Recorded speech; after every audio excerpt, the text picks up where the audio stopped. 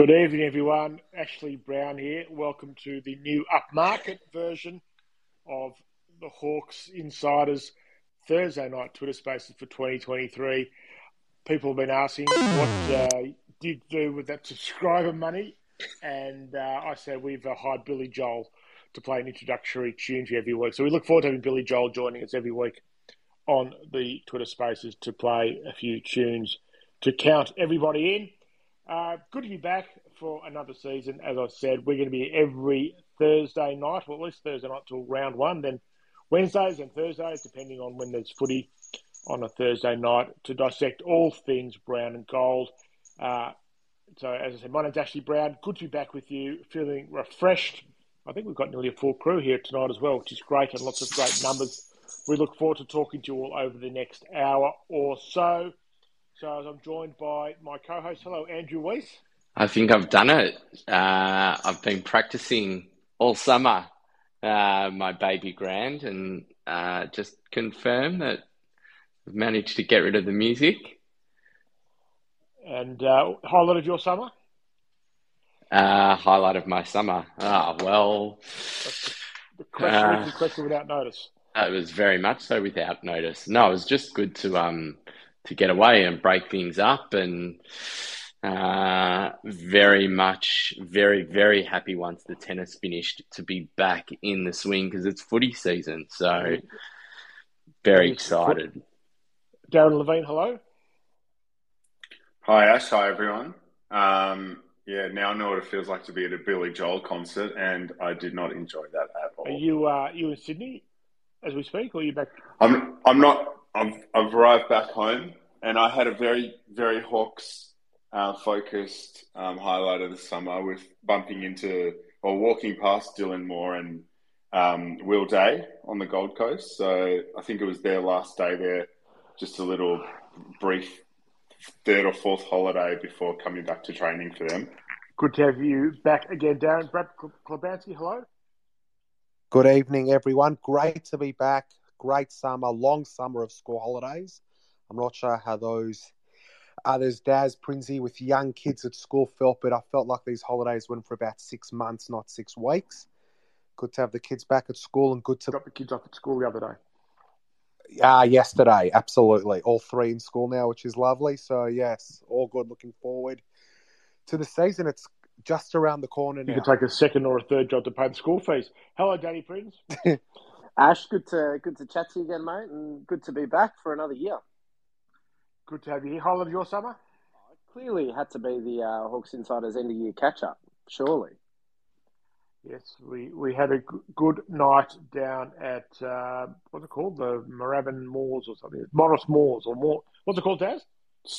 Stomping Ground Brewery at in Moorabbin. We had a great time there celebrating what was a good year. But we're now to 2023. 3 or 4 things to get through tonight. The Hawks have been in the news. But plenty of things to dissect over the next few weeks in the lead up to the start of the season. The Hawks on a training camp at Morwell. And is it a football camp, Weesey, or is it a punching on camp? That is my first question to you, based on the vision we saw on Channel 7 and Channel 9 this evening. Oh, it just depends who you ask, doesn't it? The hater's going to say... classic James Sicily, should he be leading the club? It got way too heated. And then the lover's going to say, oh, that's what we want to see, a bit of passion, a bit of competitive nature. And at the end of the day, I think that it was just good to be able to watch some footage in prime time. I think everyone's excited, and it just shows that they're a keen, young, eager group. I thought it was awesome. Yes, they're down at Morwell for a training camp. Well, most teams are away this week or last week or next week. The Hawks announced today that, what we know, what they're doing over the next few weeks is they are playing an intra-club game at La Trobe Uni on the 15th of February. Don't know the time. I'm sure the club will advertise it or will put out in the Twitters when we know. That is a Wednesday. Then the following Wednesday or Thursday, I think the following week, they're down in Geelong playing a scratch match against the 2022 Premiers, which will be a very good test of where the Hawks are at. So It's a Thursday as well. It's a Thursday. Yep. And then the following Thursday, they are at Tassie to play Collingwood in what should be Collingwood don't get down there all that often, so it will be another good tune up for the Hawks. They're playing two very good teams, which I think is exactly what I think Sam Mitchell and his coaching staff would like.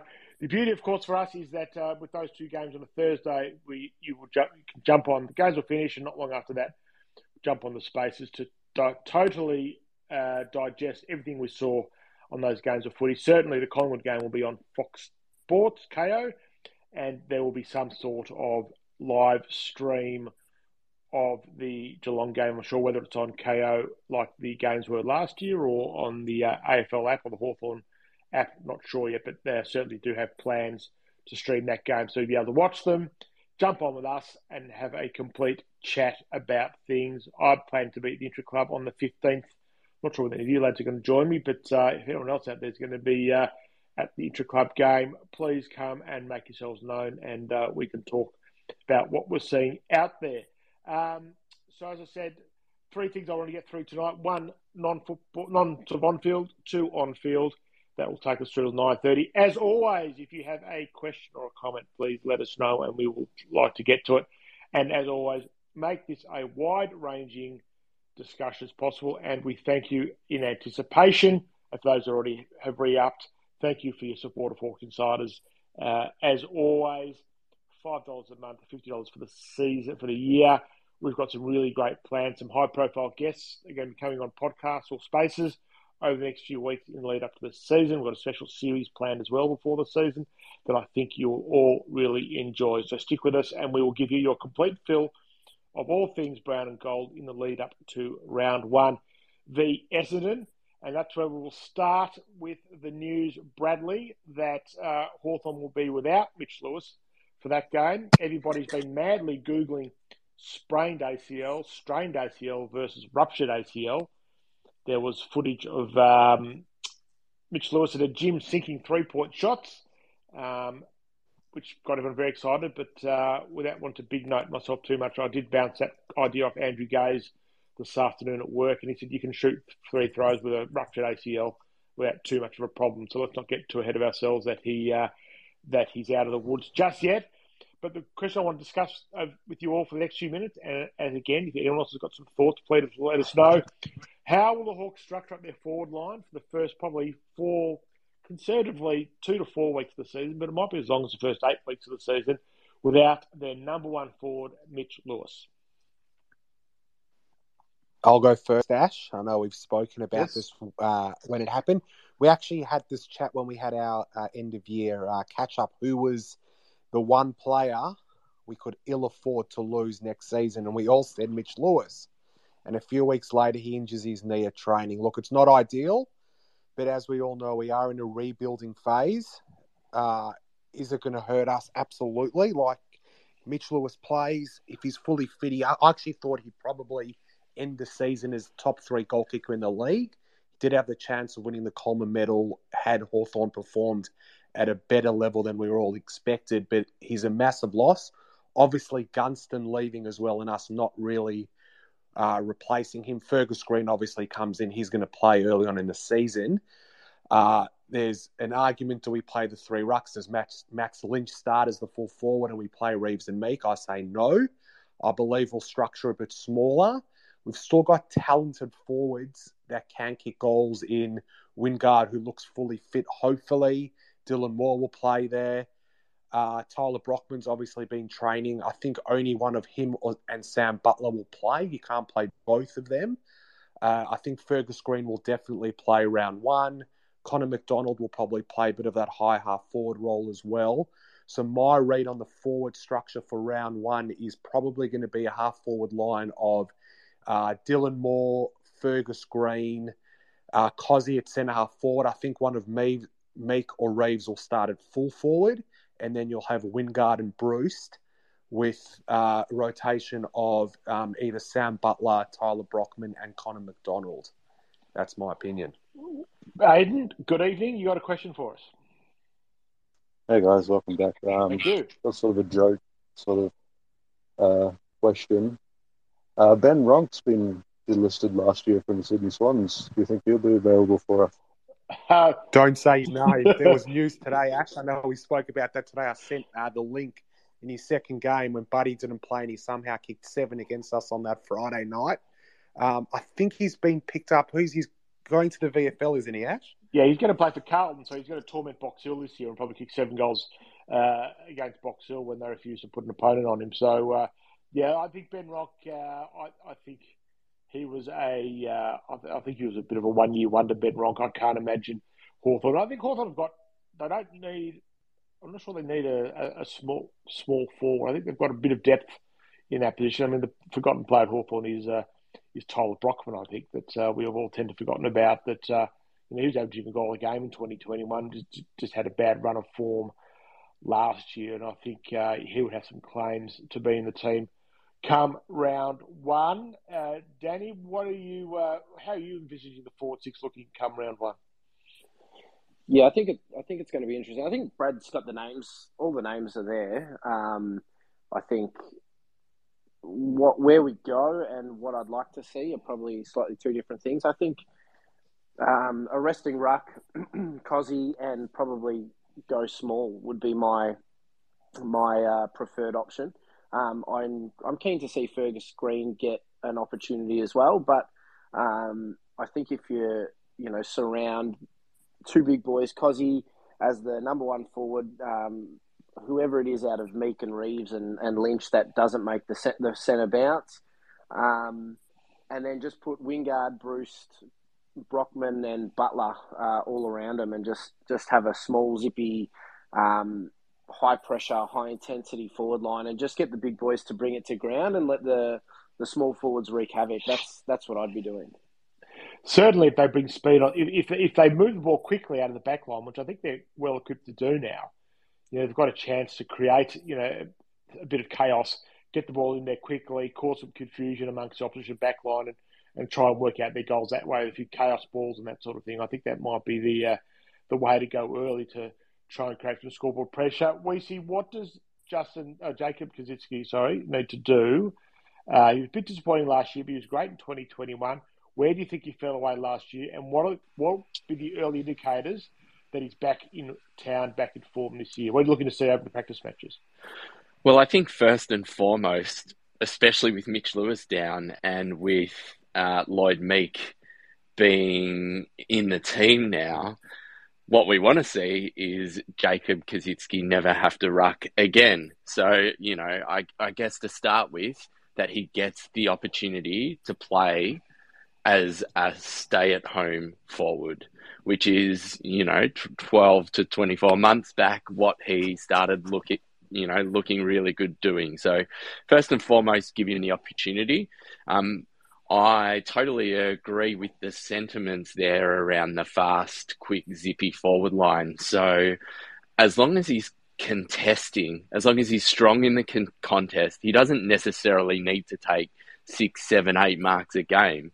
But at least if he's contesting, bringing the ball to ground, and there are those fast, quicker, smaller, crumbing forwards around him, that's going to be his role.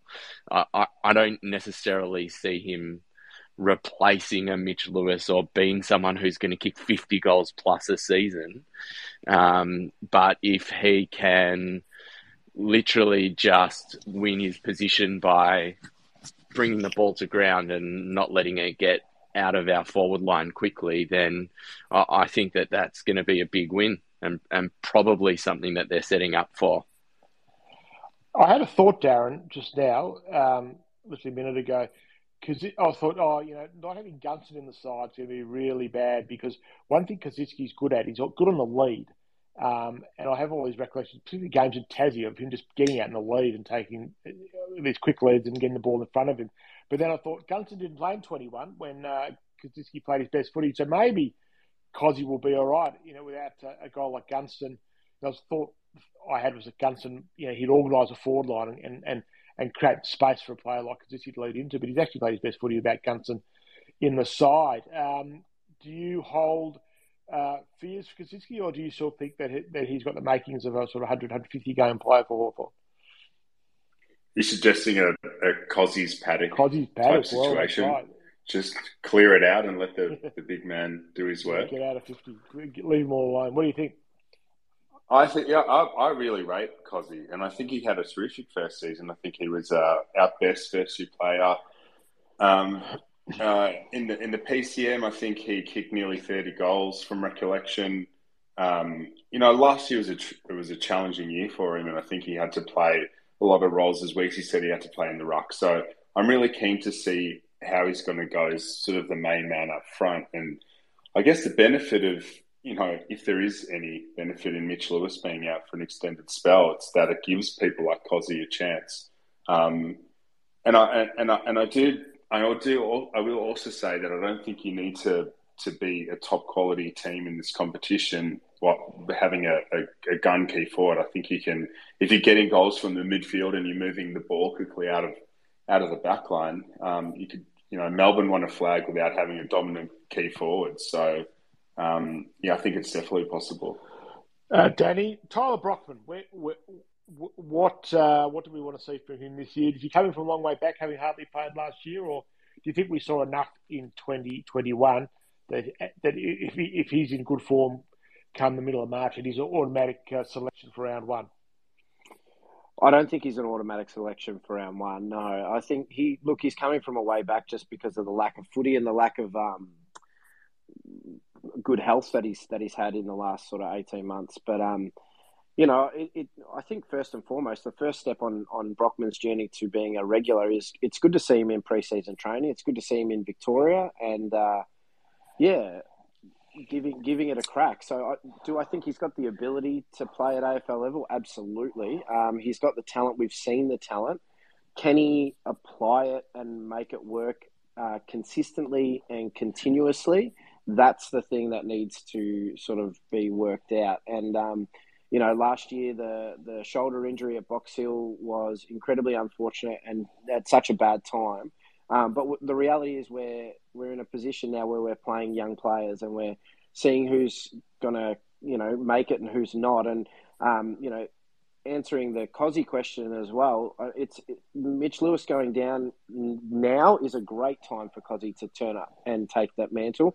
And I think, the opportunities that the forward line are going to give, because we'll be searching for the right balance, means players like Butler, players like Brockman, and guys of that ilk will be given opportunities. And it's about who's actually going to claim it, who's going to take it, and who's going to run with it. So, it's a wait and see, but I'm optimistic but not confident that Brockman will really go bananas in 2023.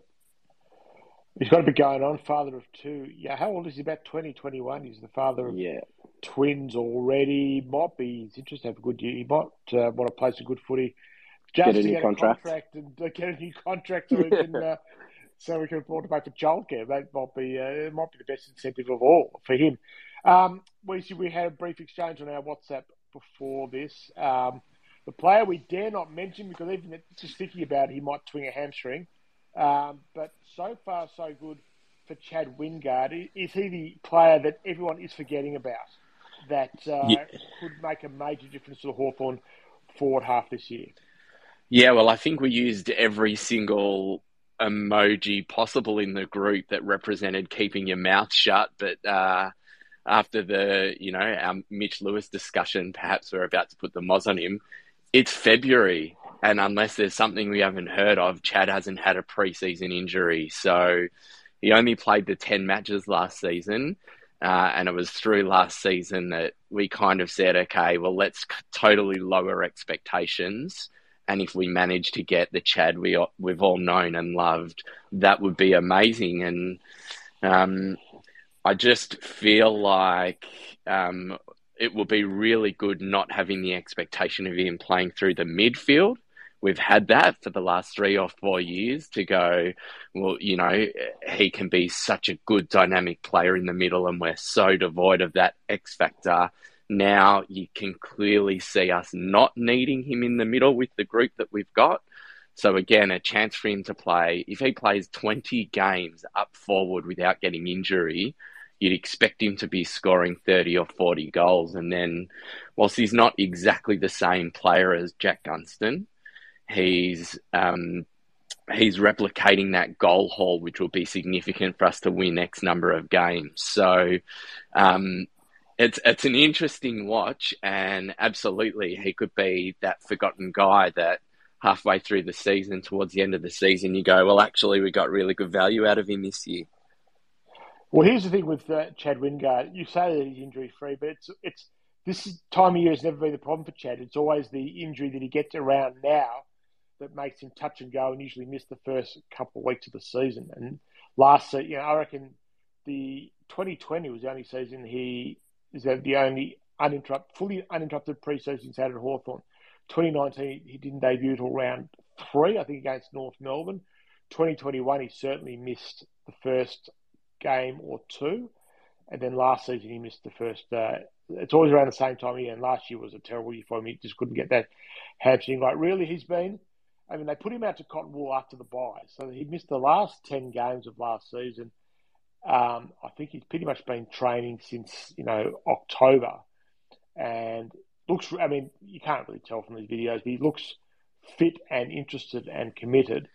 But so you piece that together with the fact that we've got Burge back at the club, and again, given the history, you don't want to get too ahead of yourself, but just that notion, if he can just get it together, like this is the year where clearly our forward line is the biggest ongoing issue, this could be the year where if he can just piece it together for a full season, potentially over the next couple of years, we might say, well, in the long run, that trade was not as bad as we were thinking 2, 3, 4 years ago. Yeah. I think we might need to delete this episode. You guys are totally mozzed him. You've mozzed him. You've gone way past reverse moz territory, and I'm worried. I'm really worried. Because this is not time here. So here's my question for you, Brad and Danny, in your with your football knowledge. Do you play Wingard in practice matches for fear of injury? Does he need the game? Does he need the match time over the next sort of 2-3 weeks? Or do you just train him hard and then unleash him in round 1 against the Bombers in front of a big crowd? Then what do you do? This is the time of year when he tends to break down. What do you do? Due to his history, it's a very good question. I think a full training load's fine for this time of year. I know, there's only the one official pre-season game. We know what Chad can do. We know he's going to play if he's 100% fit. He's one of our more senior players now, and he's a proven player. So in my opinion, with his history, Ash, as you've mentioned, this is traditionally the time of year where he does get hurt.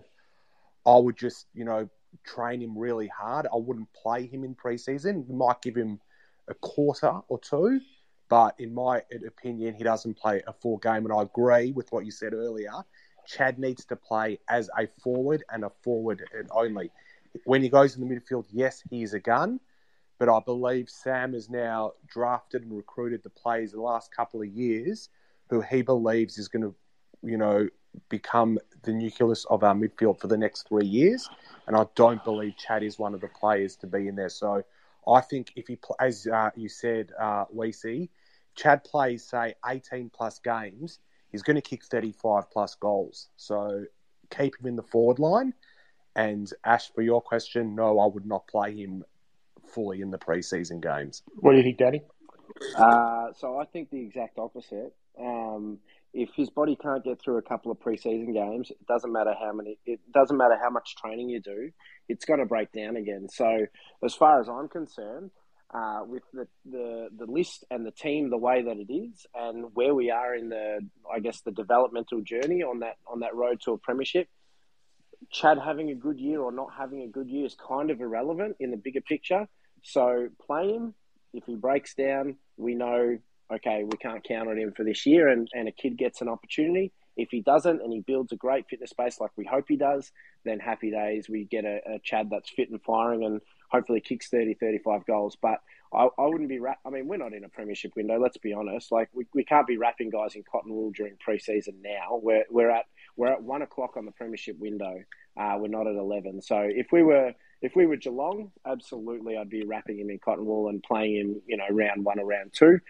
That's not who we are. That's not where we are. Play him in preseason. If he makes it through, fantastic. If he doesn't, well, you know where you're at. Yeah. Here's a quick question for you guys. Say he plays in the preseason. He does a hammy. He's going to be 29 at the end of this season. Does he play? Is he on Hawthorn's list in 2024 and beyond? I think this is like if he doesn't if he can't play 15 games this year of reasonable quality, he won't be on Hawthorn's list next year. I think it's like out of contract after this year. I think it's like a 5-year deal. So I can't imagine he'll be at the footy club next year unless he really fires this year. I'm in the school where he has to play. I think he can't go to the season. He can't be a question mark going to the season Wingard. I don't know if I'd be playing him for 4 quarters of the preseason game. Not that many players do play sort of full 4 quarters in these games, but I'd give him a half against Geelong. I'd give him half to 3 quarters against Collingwood. The forward line needs work. They've got to get the chemistry right. They've got to work out how this forward line's going to come together against other opposition. So for that reason as well, even more so with Lewis not playing now, I think you have to play Wingate. You actually have to see what he offers. But he doesn't need to be look, as a burst midfielder, he's probably just as good as Hawthorn's got going through the centre. But they've got so many options now that they don't need to play him through the midfield anymore. Those days of putting Wingate in the midfield to give him a spark, as you say, Danny, they don't really get the results. Will be irrelevant in most games for them this year. So looking for spark is not going to mean much. So yeah, leave him out of the midfield, playing the forward line, and hopefully he will wield some magic. Patrick, I see you trying to get on. Can you hear us? No, he's not sure it's connected yet. Yeah, we'll get to him shortly. We're going to go off field for a bit, and then we're going to go back to on field again. The big news out of the football club. You wrote a piece about it. Next on the Hawks Insider Subs. Hey guys, I can hear you now. Weezy. Hi Patrick, what's your question? I was just going to say, does having the sub rule mean they're probably less likely to be worried about him breaking down in round 1 if he doesn't play preseason?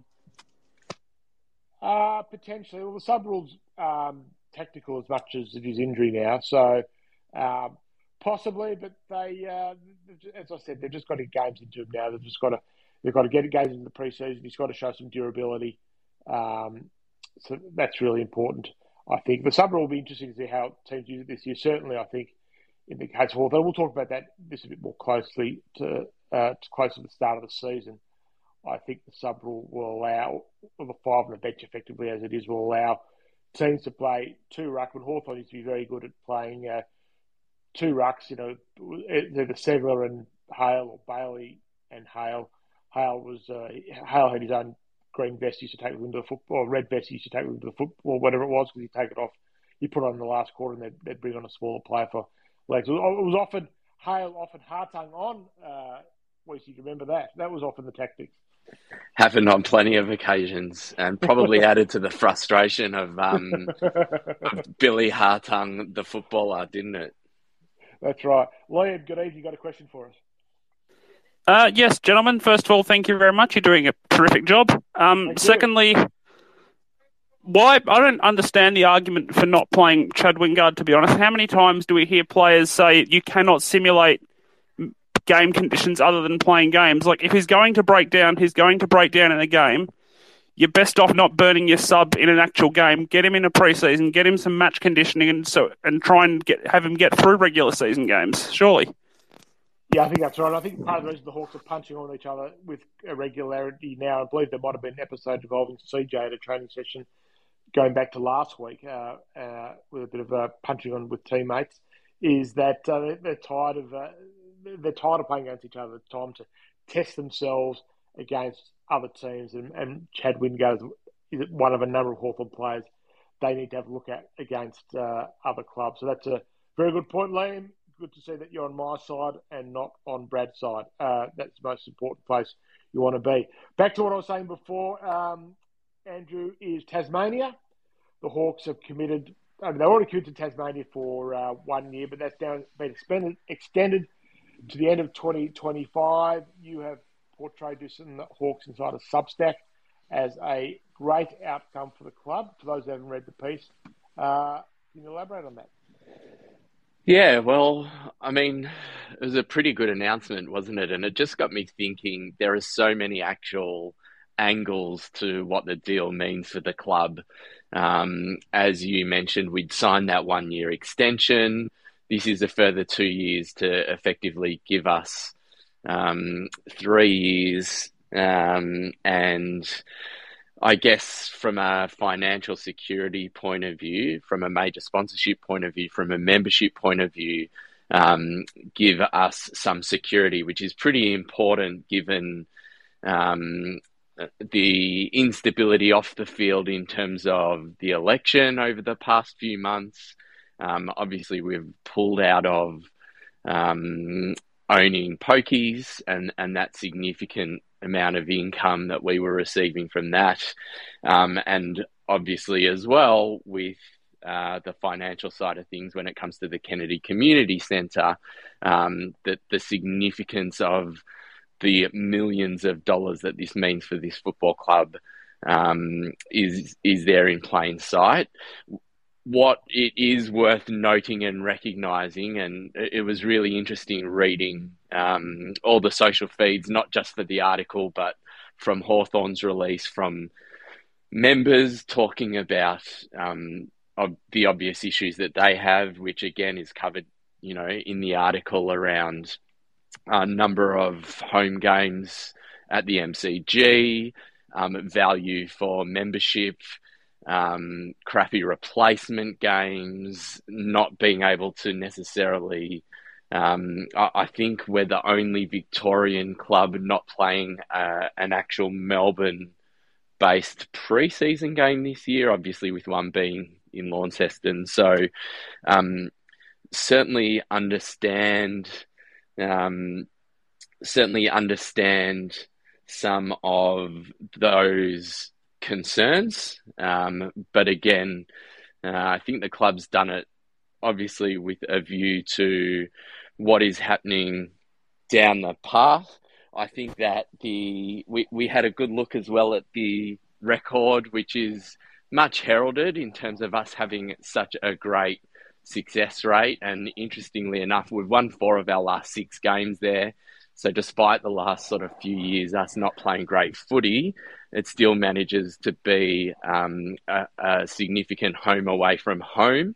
And that's significant enough for now that it's probably good. Ash, we talked about the confidence it might give our players winning more games of footy, and the 4 games that we've got scheduled in Tassie this year are all very winnable. And also, I guess generally you want to be playing your home games at the MCG where we're going to be winning finals and winning our next flag at the moment over the next sort of 2 or 3 years while the team is building and we're going to be at the lower end of the ladder. It's not so important that we're missing out on those key home matches at the G.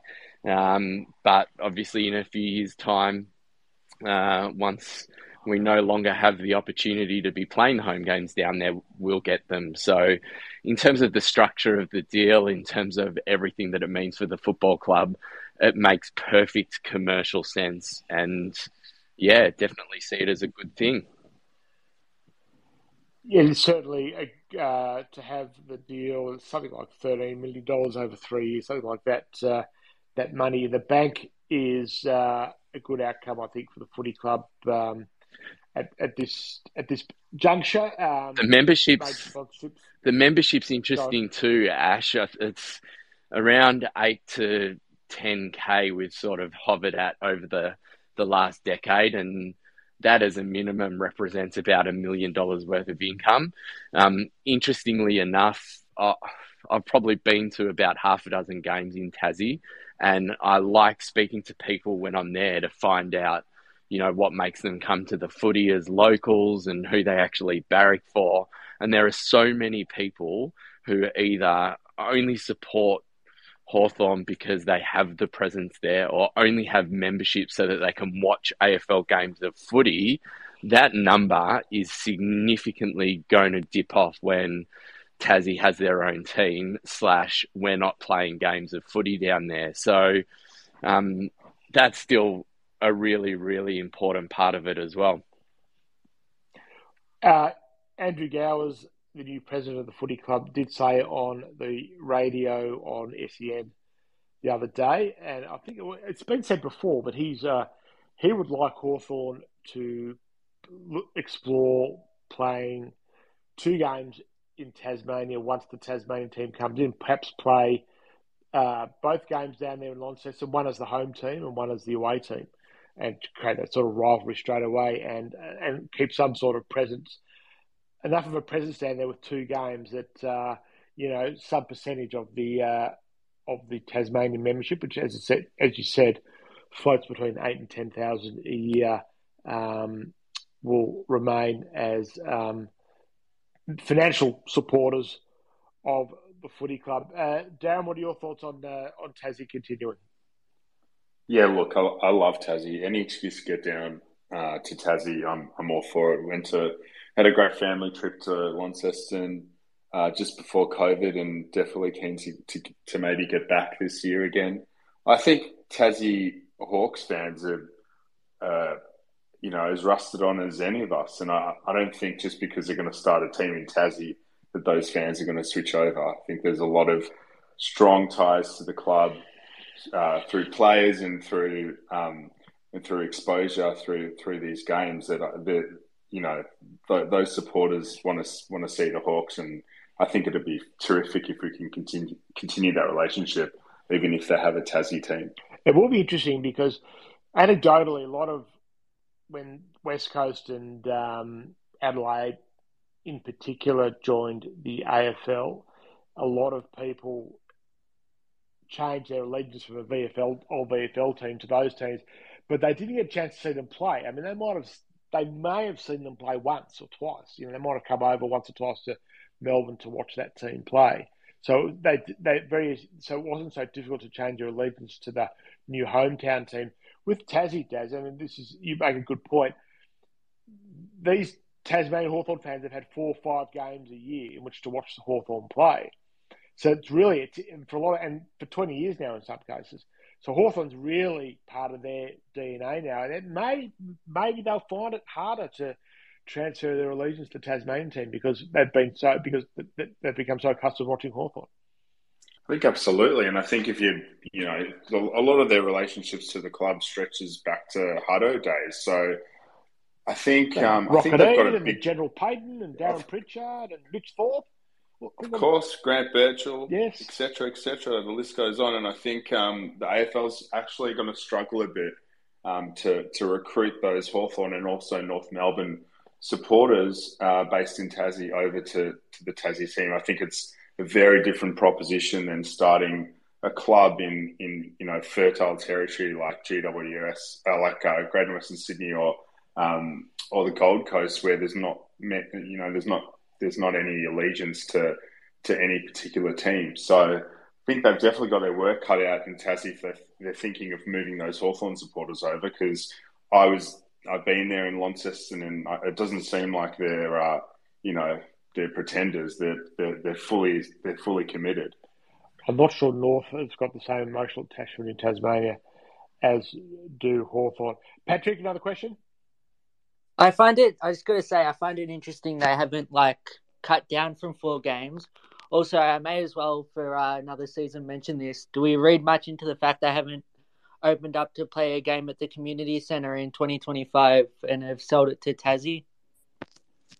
Well, they only get 1 home game. Community centre won't be suitable for AFL football. It'll be suitable for AFLW and a pre-season game, but it won't. It'll have a capacity of 5,000 people. So there'll be no games at the community centre, or no AFL games at the community centre. It won't have the facilities or the infrastructure or the parking or the access or anything like that. But so it'll be the question will be what will be post Tasmania, and we'll probably it'll probably go for a couple of years after that. If Tassie doesn't come until 2028, the chances are the Tassie deal for Hawthorn will continue through until 2027.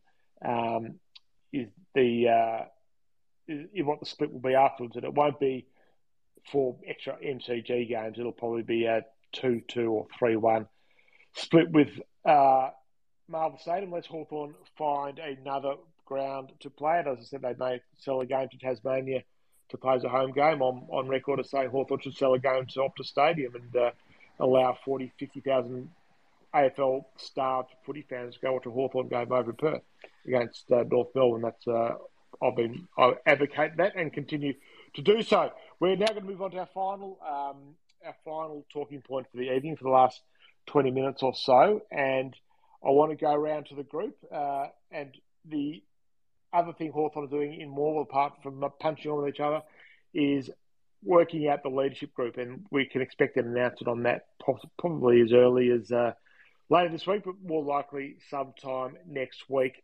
It is almost a given that James Sicily will be captain of the football club. If anyone wants to prosecute an argument as to why it shouldn't be him and should be someone else, you've got 19 minutes to do so. But I want to go around to each of you and give me what you think the ideal leadership group should be for next year. I do note that in his first year away from the clutches of Jeff Kennett, that North Melbourne, Alza Clarkson has appointed co-captains at North Melbourne. So I thought that was an interesting development, because I thought Clarko was lockstep in only wanting to have one captain at the time at Hawthorn, but straight away at North Melbourne he's gone for the dual captains. I don't think Hawthorn will go down that path. I wouldn't entirely rule it out, but I'd be surprised, I think. I don't think Andy Gowers, being a bit of old school Hawthorn person, would sign off on dual captains either, but you never know. So I'm going to go around to the group, starting with you, Brad. What should who would you like to see in the leadership group at Hawthorn next season? That's captain or captains, vice captain or vice captains, and other members of the leadership group. I think, as you mentioned, Sicily's going to be the captain. That's a lock. I think the vice captains and who I would go with would be Dylan Moore, Mitch Lewis. He's spoken a bit in the media recently, speaks brilliantly. His injury is obviously going to hurt. Hopefully he only misses the first 2 to 4 weeks, as you said, Ash. I think Blake Hardwick is another one I'd like to see in the leadership group. Blake leads by the way he plays. He's not always the most vocal player, but the way he plays, most consistent player, I think he deserves to be in the leadership group. And then we probably need one more, someone who's experienced. That's the tough one. I think Impey's a smoky. Jarman at Impey, I believe, is apparently having an amazing pre-season. He was injured last year. I know Sam really rates him highly. I think we do need an experienced player with, Sicily's going to be 28 next season. He's quite experienced and old. But if Moore, Lewis and Hardwick are all, under 26 are there, I think we do need at least one experienced player. I think Jarman Impey's a smoky if they go with 4 in the, vice captains. Danny, what do you think? I echo everything other than Jarman Impey. I would have Sicily as captain. I'd have Dylan Moore and Blake Hardwick as vice captains. I'd have Mitch Lewis and Will Day rounding out the leadership group. And then in your emerging leaders, you'd want to see guys like Connor McDonald, Josh Ward, and those sort of fellas. So Morris, are you with us? Morris, hello, are you with us? Yes, no? Hey, Ash. Hello, welcome. How's football? It was very good, thank you. I didn't realise I was signed up as a speaker here, but while I'm with you, I thought Prinzy's leadership group's pretty good.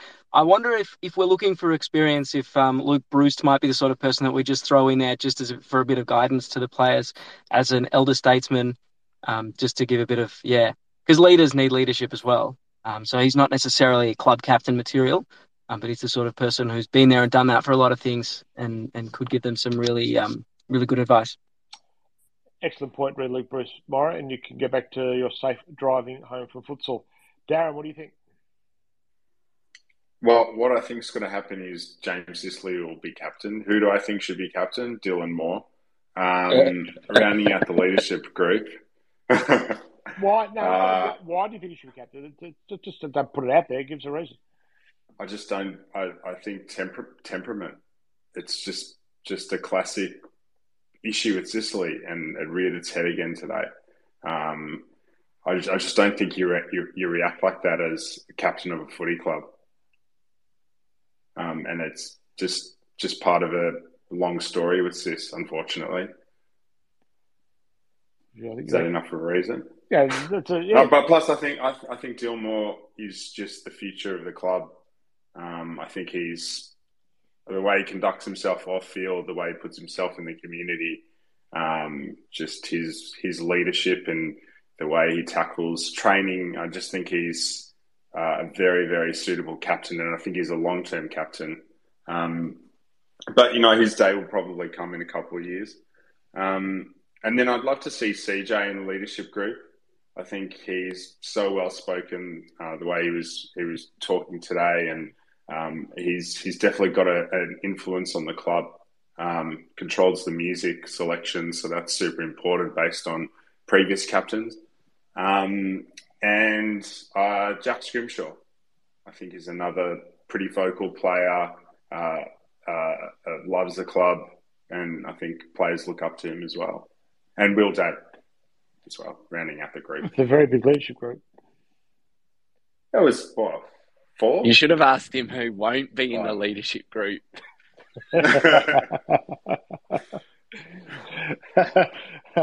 Weezy, what do you think? Look, I think everyone's covered now, aren't they?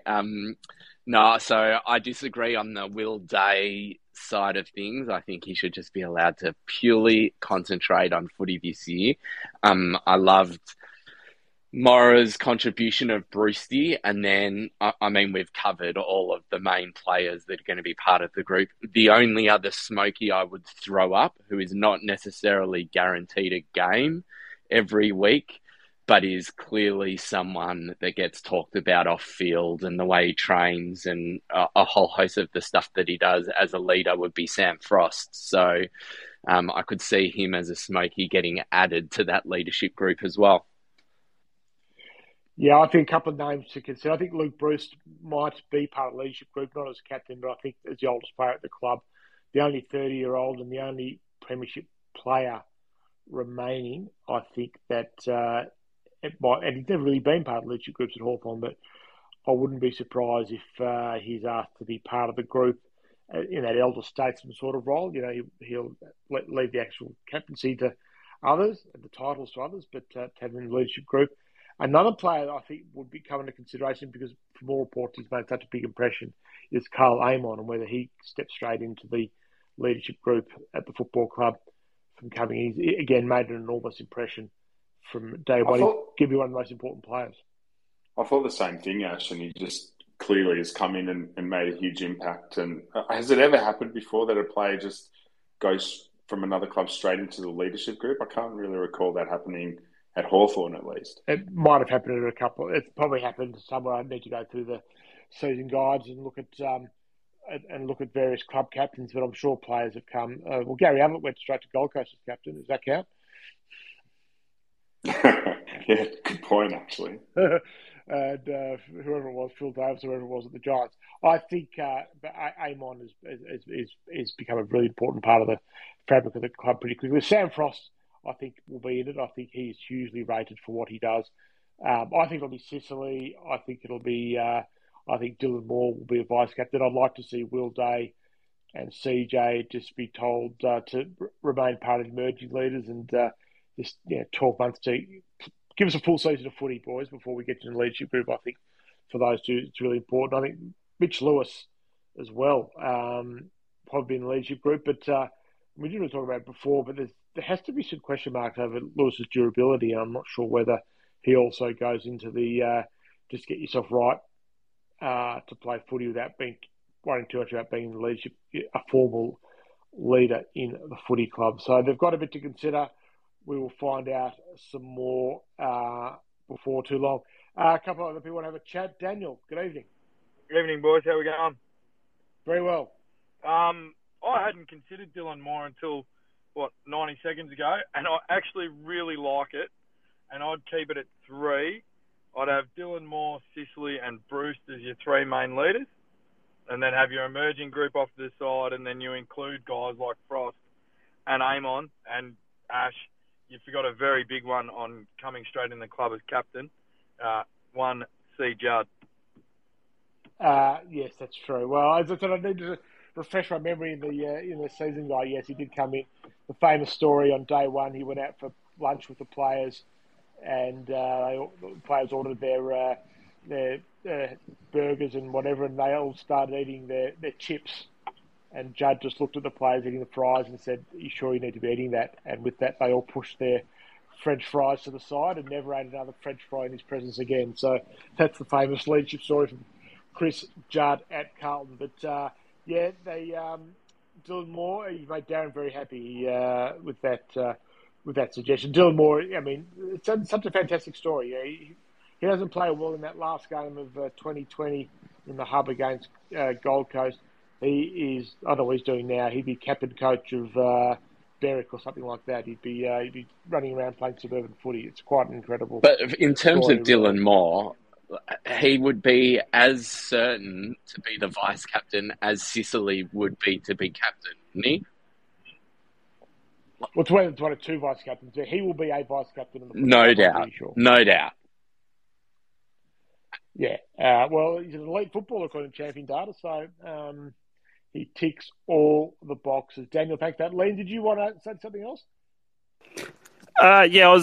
First of all, I was going to make the exact point Daniel did about Chris Judd going straight into a club as captain, because I don't think you can count players going to an expansion club as captain. I think that's a bit unfair.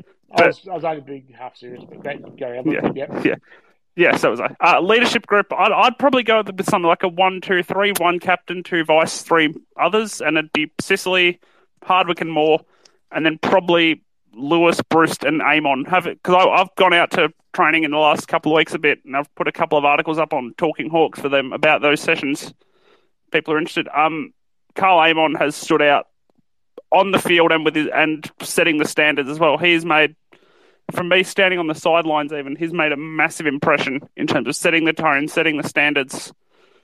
And I think he would be a really, really shrewd appointment straight into the leadership group, in my opinion. Yeah, well, there's a bit of Preston Hawthorn in Port Adelaide as well. 2008, Stuart Dew did,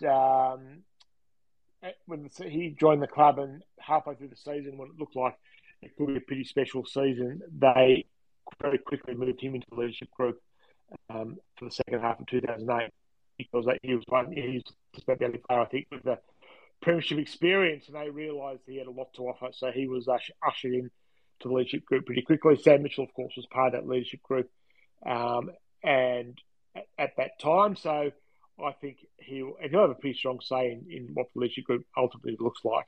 I think Avon's a big chance to be part of that group as well. We've had a couple of suggestions from people as well through the Twitter. We have, as I scroll down, Brenton Alp says Captain Sicily, Vice Captains Lewis and Hardwick, Deputy Bruce, Dylan Moore and Newcomb. Doc Mansell says Sicily Captain, Vice Captain Moore, leadership group of 4, Lewis, Scrimshaw, Amon and Bruce. Some also feedback we've got from Doc about Sicily's captaincy credentials were tested today. Thought there wasn't much in it, to be honest, but looked like a pretty ferocious tackle by Butler. Maybe went a bit too hard. Hopefully, Sam's just showing he wants that starting position in round 1. Well, we'll talk more about round 1 team going forward, but it's going to be a bit of a Hunger Games at Hawthorn. There's about 12 spots certain and about 10 spots up for grabs, and to the victors go the spoils, and that might be part of it. You just got to absolutely show that you're desperate to play round 1. And Liam also went before about, added a line about the Mitch Lewis prognosis. A sprain is by definition ligament damage. A grade 1 sprain is stretching and straining. Grade 2 is a partial tear. Grade 3 is total rupture. All we know is that it isn't grade 3. That's right.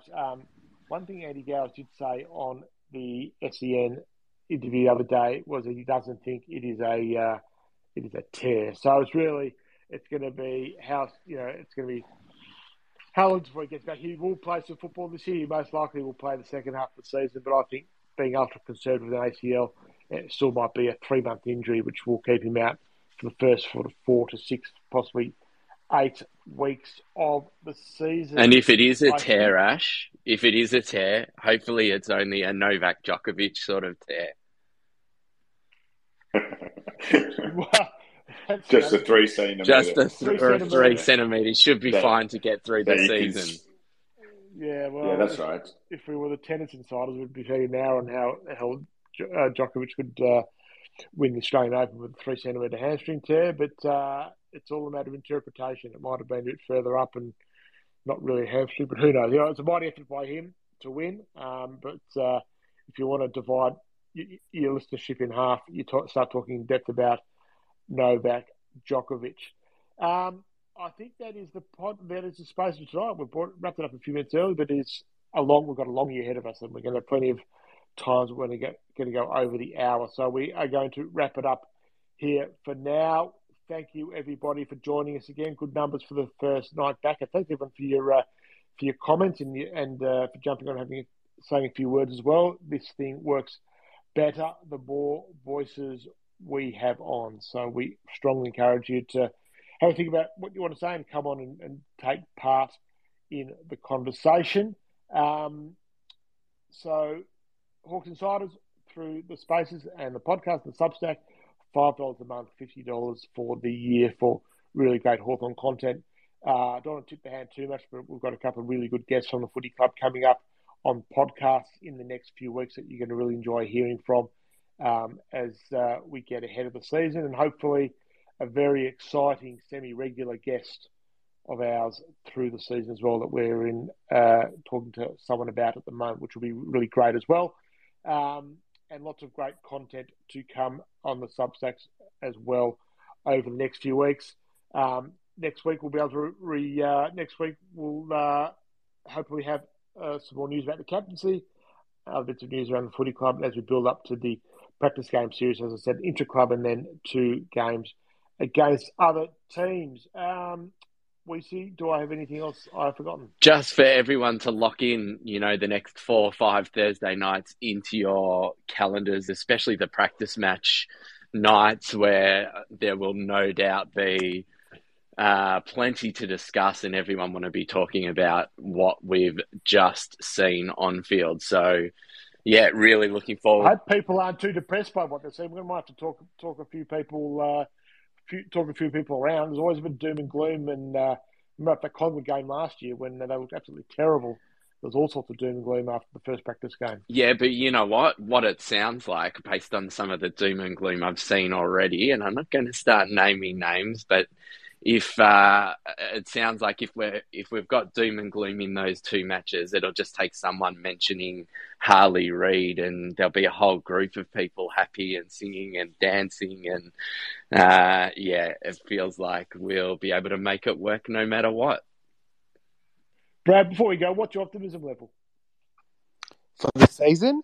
Yeah, I'm quite.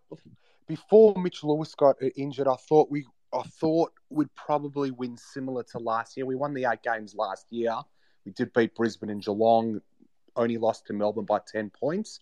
I think we'll have a worse year in the win-loss column than we did in 2022, just with what went out the club and what came in. We do have some quality that came in, but what went out is experience, leadership and quality in the likes of Gunston, McAvoy to a lesser extent.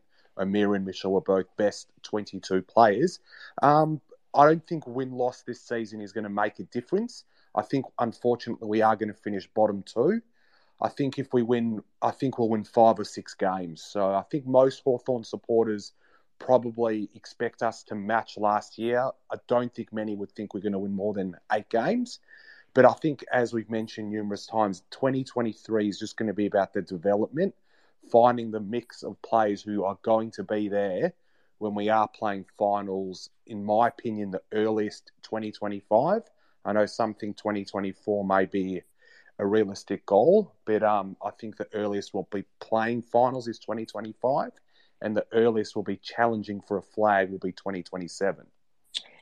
The thought to leave you all with is look up the records. But how many games Hawthorn's win-loss record last year when they played two recognised ruckmen, that will give you some cause for optimism as to how they might go this season. That's been the Spaces. It's been great to be back with you all for the first one of 2023.